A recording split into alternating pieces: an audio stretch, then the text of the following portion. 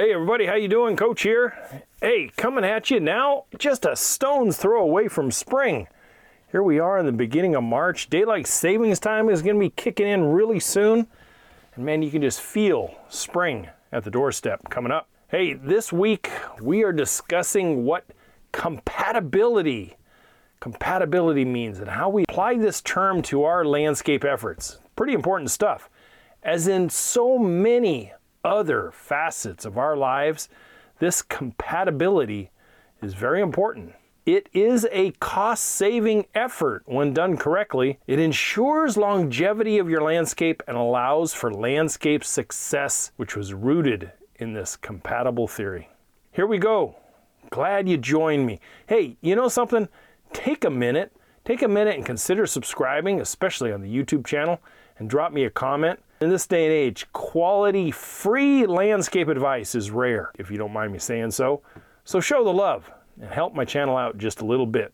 Subscribing, liking, and maybe even dropping a comment. Here we go. Man, I'm glad you're here. I'm feeling a lot better too, just to let you know. Hey, I'm Matt. You can call me Coach. Every Friday I bring with me landscape DIY education, concepts and theories, ideas and solutions so you guys can go out and tackle a landscape project yourself, get professional results, save a whole lot of money in the process, and in this day and age be a lot more self-reliant. Man, after a 20-plus year career in the green industry, I'm bringing with me a lot of knowledge and experience that I want to share with you guys, the new, modern, educated, self-reliant homeowner of today.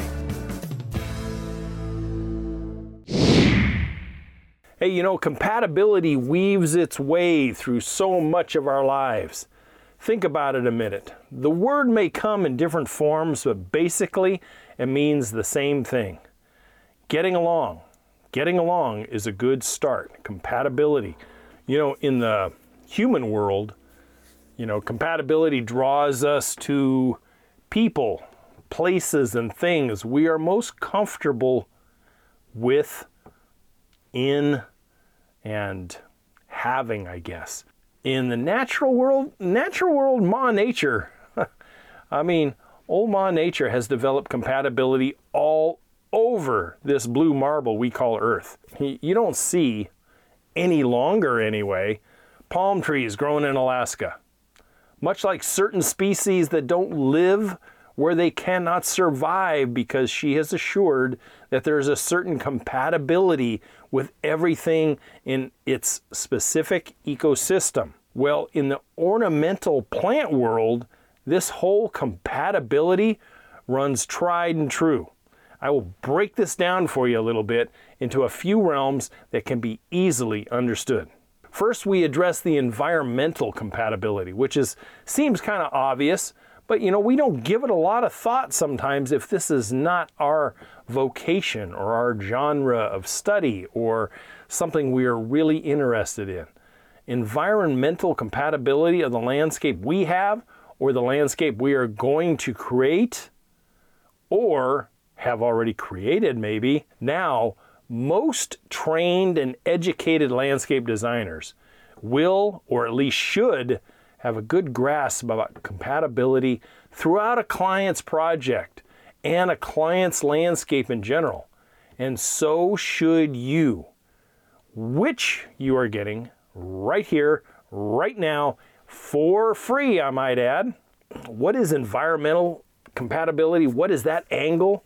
Well, let's discuss that just a little bit. Here we go. You can probably pick up on some of it. Let's just run down some short versions, shall we, for the sake of time. Sun, shade, USDA zone or a growing type of zone, wind, snow, rain, soils, animals from mostly the wild side, and your developed surroundings like your neighborhood, because a neighborhood will create its own environmental compatibility. We always kind of strive to use, group, and plan plants that will thrive together. And this is not something that's just temporary. This is really 12 months out of the year. You know, for example, we won't take let's use a real off-angle analogy here. How about taking a split-leaf philodendron and use it in full sun on a windy prevailing side of the house in the environment of the plains of Nebraska. How about that? Probably not going to be very compatible, don't you think? Or how about this one? How about taking the ground cover emerald manzanita and placing it in a warm, moist, tropical environment, wet soil, shady environment? Chances are it just ain't going to work, period. It's not going to. It's going to last about a whole whopping 2 months, and it's going to go, I'm out, see ya, bye, and it's just going to rot out. Now here's another angle for compatibility, and chances are you have actually laid eyes on this one as well. The wrong side of this form of compatibility anyway. Lack of compatibility regarding size of plant selection versus area that is supposed to be going into. Take for instance a small foundation bed, and folks will get plants that will grossly outgrow the space and therefore way out of bounds for the compatibility versus the area intended. Other compatibility issues form when you tier out a bigger bed and we choose plants we think look good. Man, I really like the way this plant looks. But you don't do enough research on mature size, and then one plant grows much faster, much larger, and eventually bullies the other plants, causing the bully plant to be overgrown and shading out and eventually killing the smaller plants. Now, here's a for instance. How about redwood trees? Redwood trees out on the west coast and the northwest, good for shade, great for vertical interest, and an evergreen wonder to say the least. Absolutely, absolutely they are. But they don't need to be placed in small, narrow areas that I saw so many times when I was practicing landscaping. Because people got them because they were relatively cheap. They were fast growing. They were evergreen, so they stayed green year-round for the folks.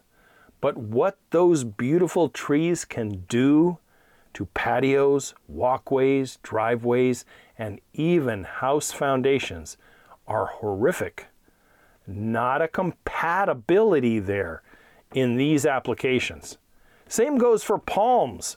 You know, I have seen palms both intentionally planted and then some that are volunteered right next to the foundation of a home, which have most palms have an intensely dense root system and are an absolute nightmare to remove completely if it becomes mature. Yeah, you can get a tree company to take it down, but oh my God, but putting a stump grinder to something like that so close to the foundation, what a horrific nightmare that would be. So, doing some due diligence in the planning phase in regards to the compatible plant material with an eye to longevity is extremely important. If you're doing this task yourself, man, and even if you've brought in a designer or a contractor, make sure that the plants that they have suggested or recommended will fit mature sizes. Check those things out. Make sure that they're compatible for where they're going to be placed. Sun versus shade, wind versus snow versus cold versus heat versus water compatibility and water needs. Now, like I have alluded to in the past episodes, small, narrow beds, if you can get away from it, if you have enough space, small, narrow beds are out. They're just not a fashion statement whatsoever in this day and age. But if you have the space to have at least a 4-foot wide bed, if not wider, you will look for plant material that will handle the environment, the size of the bed, and the water needs so that they're all congruent. It takes a little research, and you should definitely, if you can't get your head wrapped around it, engage the services of your local nursery professionals. And once they give you that information and they've really educated you, God's sakes, don't be a drip and go walking off to some box store or Walmart or something like that to save a whopping $20. Those people gave you $100 in mental education. Do the favor and at least spend your money there. In a bed such this size, maybe a A two-tiered bed, I call them, can handle small, maybe 2x2 plants or really narrow 3x3 plants with small perennials fronting the bed, and that's about it. Allow yourself some space between plant material. Avoid the temptation that I saw many contractors get lured into for customer satisfaction, and that is avoid the temptation to overplant for the full effect that you gain initially. But later on, you're pulling things out or things are dying because there's just too much competition and things are overgrown. Like plants with like needs, with compatible sizes that like the same sun shade requirements and the same or near same water needs is paramount when you're starting to do a plant layout. It really is. Same goes for irrigation compatibility. A lot of times, not so much in the modern era, but many years, many years, and I'm talking 40, 50 plus years ago, it was kind of common to put in an irrigation system with old galvanized pipe, put on some impact heads, and the damn thing, the system would just water everything. It would water the lawn, it would water the beds, it would water part of the deck, it wasn't well thought out. But that overspraying turf water requirements just to water the planting beds nearby is really poor irrigation planning and should really be avoided. Basically what it does, it creates a really shallow root system for plants that intended to have roots that went, 12, 18 inches deep. And now they're only 4 inches deep because that's where all the water is. And those plants were really meant to have much more deeper, more stable root systems because that's how they grow naturally. Considering these compatibility requirements can really give you a big leg up on landscape success and later landscape longevity, maintenance reduction in the form of you don't have to butcher, shear, and prune all the time to keep those overgrown plants in that dinky little foundation bed, or better known as making a square plant fit in a round space. It just doesn't work. You're always going to be fighting it. So, like I've said in many clients before, and any education that I've dispensed is work with Ma Nature and stop fighting her. Your landscape will be so much easier to care for, will give you that checkbox of landscape success, and you will see the ease of care, maintenance, and survivability and longevity that comes from picking out those right, congruent, compatible plant material. So remember, environmental compatibility is only one element. Go the extra step and remember that other elements like size, especially mature size, bed size. Check on root manners and avoid small areas with huge root systems. For instance, I saw on Reddit not too long ago, and I've seen 100 times, people say, privacy screen, I would just put in bamboo. You have to think it out just a little bit because there are some downsides to selections such as that. Many years ago, and now I think it's like 40 years ago, there was an old adage by a man in Los Angeles. And it was in desperate times back then. And that man said, can't we just all get along?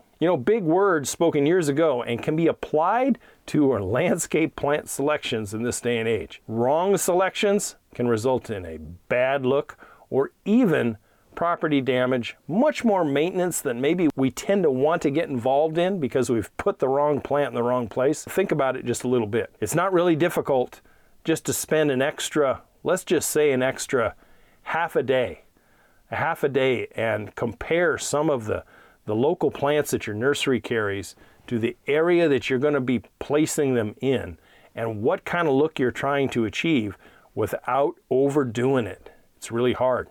Hey, I am always here to lend a little bit of advice. You can always email me at youryardcoach@gmail.com if you have a question. But that compatibility in your landscape, a great leg up on landscape success. So that's what I have for you guys this week. If you're still with me, which I certainly hope you are, you always get a little lesson from the start to the finish of every single episode that I do. I hope you're still with me and you are able to help out the channel by doing me a favor, subscribing, drop a like if this is the YouTube and not the podcast. Believe me, it really helps the algorithm and allows my channel to grow. Hey guys, as always, to your landscape success, thanks again for tuning in. I really appreciate it. We'll see you next week. Don't forget the website at youryardcoach.com. Always got the freebie giveaway, and help out the channel just a little bit by dropping a old Jackson on the ebook that I have. And if you're really new and you really want to learn a lot and be able to do this with a lot of confidence, take a swing at that Homescape 1.0. I would really appreciate it. Great digital course for you. Thanks again and take care. Hey, this is Coach saying bye for now. Thank you for listening to the Yard Coach podcast. Don't forget to head over to the website at youryardcoach.com, where you will find more DIY landscape education, including the free 15-step DIY landscape checklist, Coach Matt's ebook called Landscaping Simplified, and the flagship digital course, Homescape 1.0. As always, if you have any questions or comments, you can email Coach Matt directly at youryardcoach@gmail.com. We'll see you right here next week.